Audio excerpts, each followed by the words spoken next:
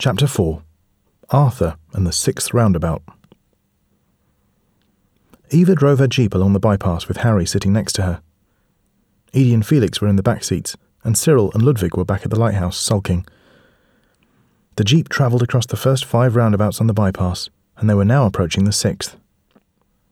"How do we get onto the 6th roundabout to visit Arthur?" Edie asked. "We need to wait until there's no traffic behind us and turn hard right after the sign for Derek's Donuts," said Harry. "I love Derek's Donuts," said Edie. "There's the sign," yelled Felix. Eva yanked the steering wheel to the right, and the Jeep jumped up and over the curb, hit the roundabout, and shot through the trees and bushes in front of them. They came to a halt at a clearing, which was the centre of the roundabout, and not visible from the road because of all the greenery. "Now what?" said Edie. "You'll see," said Felix. "It's brilliant." A large circle of grass in the middle of the clearing began to move. It was rotating as it rose. Beneath the circular slab of moving grass was a stone building, and as it got higher, they could see windows all the way around it. The building rose higher and higher, and when it stopped, it looked like 2 tiers of a wedding cake with a grass-covered top. "Come on," said Felix, grabbing Edie's hand. "Let's go and see Arthur." Felix bolted through a blue door at the front of the building with Edie behind him. Arthur was sitting in a comfortable chair holding a tortoise and polishing its shell with a coat of oil. When Felix and Edie burst in, the tortoise pulled its legs and head into his shell, but curiosity got the better of him, and he poked his nose and beady black eyes back out of his shell to inspect the visitors. "Good morning, Felix, my boy," said Arthur. Harry and Eva entered the room next. "Hello, brother," said Arthur to Harry. "And Felix, who's the young lady?" "This is my best friend Edie, and this is her mum, Eva," said Felix. "I know Eva. Good to see you." "Well, I'd better make some tea then," said Arthur. "Harry and Eva, make yourselves at home. Felix and Edie, follow me."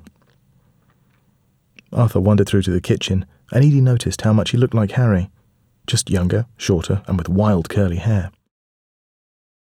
The kitchen was behind the lounge, and all the cupboards were blue.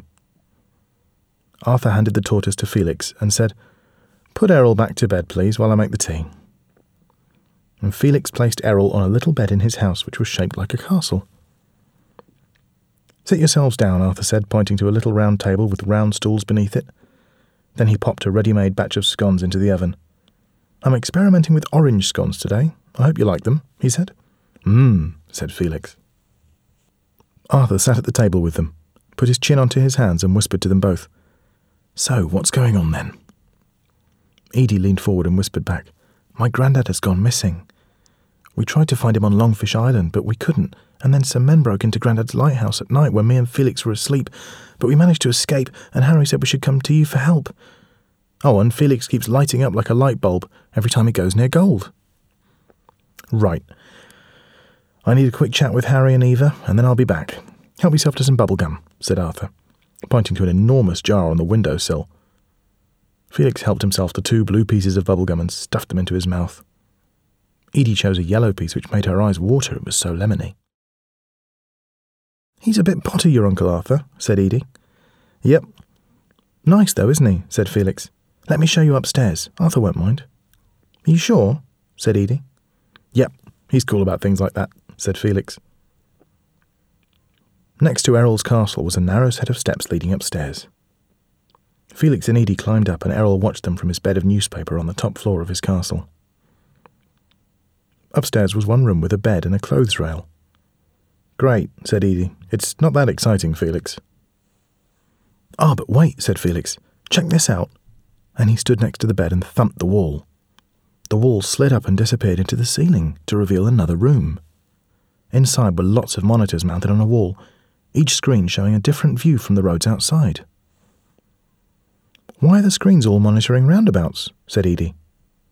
"Arthur looks after all the roundabouts on the bypass. He monitors traffic and reports anything unusual to the government. Look at this," Felix said, pointing to a donut machine next to the desk. "Arthur got it free from Derek's Donuts for agreeing to have the sign up on the roundabout." "Do people know about Arthur living on the roundabout then?" Edie asked. "No way," said Felix. "Hardly anyone knows it. It wouldn't be much of a lookout if they did. Derek from Derek's Donuts thinks Arthur works for the council and that the donut machine will buy him a few favours. Brilliant, said Edie. I think it's a great hideaway. Are you two coming down for your orange scones yet? Arthur shouted up. Edie and Felix climbed down the stairs, and Errol, who had a piece of lettuce dangling from his mouth, pulled his head into his shell and left the lettuce dangling like a deflated balloon.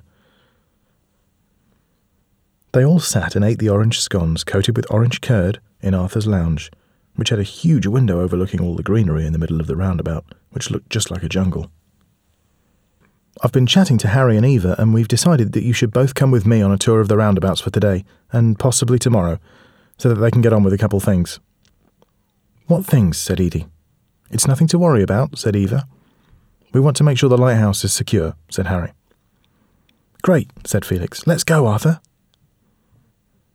Harry and Eva made their way out of Arthur's hideaway, and when they were gone, Arthur disappeared and came back with 2 bags.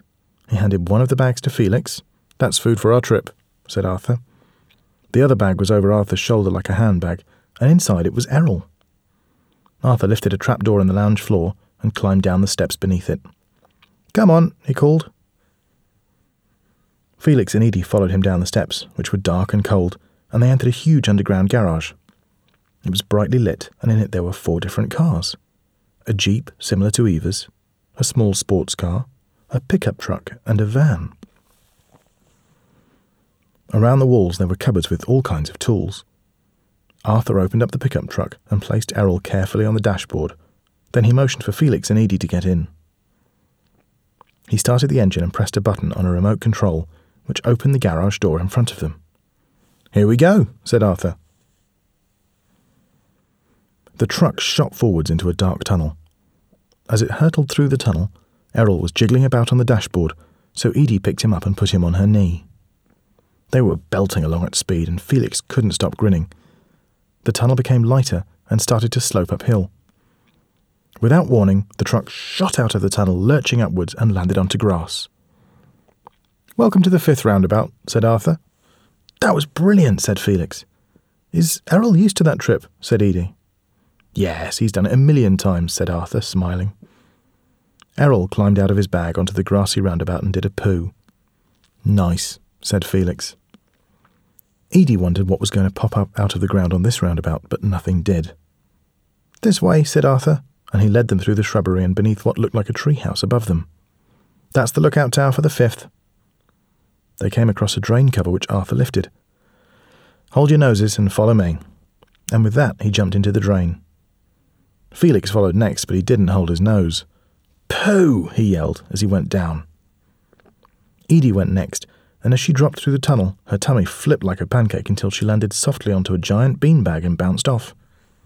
They were in a big round room, which contained all kinds of things. There was a boxing ring and a punch bag, a kitchen with a huge table, tons of bookcases, and a giant TV. Cool, said Felix. What is this place? Said Edie. It's a training room, said Arthur. A training room for what? Said Edie. For people like you, said Arthur. Felix scratched his head. And there's no time like the present to get started, Arthur winked. I want you both to put on these headphones and eye masks and go and sit on the beanbags. In about 5 minutes we'll see just what you two can do. Edie and Felix did as they were told, but Edie was frowning. Is he dangerous? Edie whispered to Felix. Nah, said Felix. No one who's that fond of a tortoise could be dangerous. A few minutes later, Arthur removed their headphones and eye masks and clapped his hands together. Edie, you go first. Have a wander around the room and tell me if you can smell anything interesting. Edie covered her mouth and nose. I can smell pondweed and it's really disgusting. It's making me feel sick. She walked over to the kitchen. It's getting stronger. I think whatever it is coming from that cupboard. As she drew closer to the cupboard, another smell hit her. I can smell roses now. Well done, Edie. That's excellent. Your skills are advanced. You can go and sit down now, said Arthur. Edie plopped down onto a beanbag. Felix, it's your turn now. Have a little walk around the room and tell me if you feel anything. Felix set off and went straight for the boxing ring, but before he reached the ropes, he started to itch, and so he went to the other side of the ring. But the itching became worse. Have you got fleas in here, Arthur? Felix said, scratching his arms. Try not to scratch, Felix. I promise it'll pass, said Arthur. Felix climbed through the ropes and headed for the boxing gloves in the centre. As he got close to the middle, he began to glow. When he finally touched the boxing gloves, he flipped backwards and landed against the ropes. "Ouch!" said Felix, and he'd stopped glowing. "Brilliantly done, Felix," said Arthur, clapping his hands. "Come and sit down and I'll make us some drinks." Arthur brought over some chocolate and strawberry milkshakes and sat in front of Edie and Felix, looking very pleased with himself. "Edie O'Grady, your mum told me your gift has only just presented itself, but you're already quite advanced. In that kitchen cupboard is a pink diamond in a bucket covered with pond-fortified seaweed. Even the most gifted diamondites wouldn't have smelt the pink roses that diamond gives off. I'm impressed." Arthur took a big slug of strawberry milkshake and turned to Felix. "And you, Mr. Felix Ryan, have discovered your gift before your 10th birthday. It may have been Edie's gift that set you off, but nonetheless, your goldfishing skills are excellent. Those boxing gloves are stuffed with original gold, but they've been sprayed with nettle juice, and you still managed to touch them." "So we did well then?" Edie asked. "Yes, you did," said Arthur. "But because you did so well, that also means I need to talk to you about the dangers of having the gifts you possess." Arthur rubbed his forehead. "But first, I think we deserve a good lunch. How about fish finger sandwiches?" Everyone tucked into their sandwiches, which were smothered in tomato sauce, and when they were finished, Arthur faced them looking very serious. "Edie, the pondweed that I used to cover the smell of the pink diamond is something that's commonly used by pirates to disguise the smell of original diamonds from diamondites like you. If these pirates knew about the strength of your gift, they would try to capture you and use you to find diamonds for them." "Pirates don't exist," said Edie. "They certainly do," said Arthur. "And that's why I'm going to teach you to defend yourself." "What about me?" asked Felix. "The same goes for you too, Felix.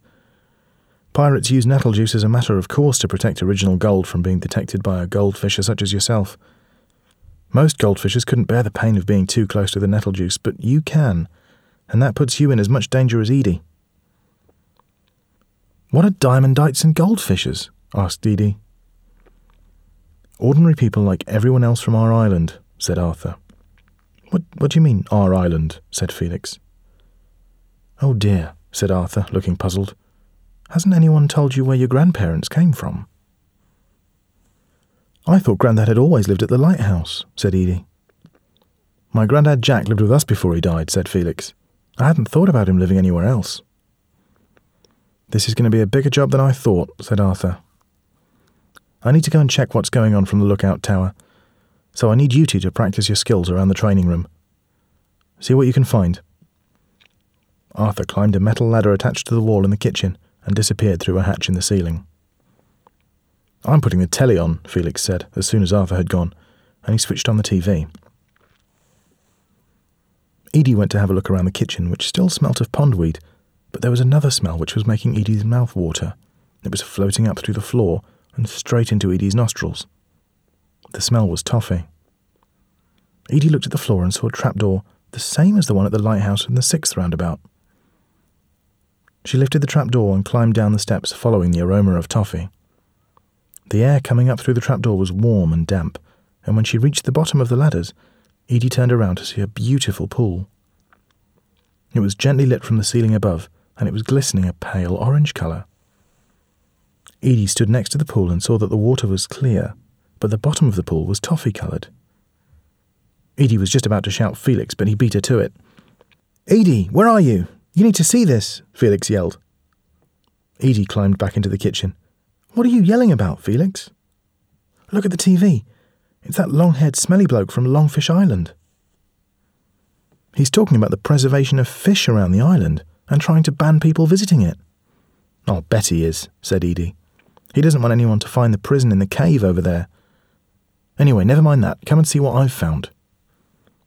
Edie took Felix beneath the kitchen and showed him the pool. "Brilliant," said Felix. "I'm going in." "You haven't got your trunks," said Edie. "I've got pants on," said Felix, and he stripped off and jumped into the pool.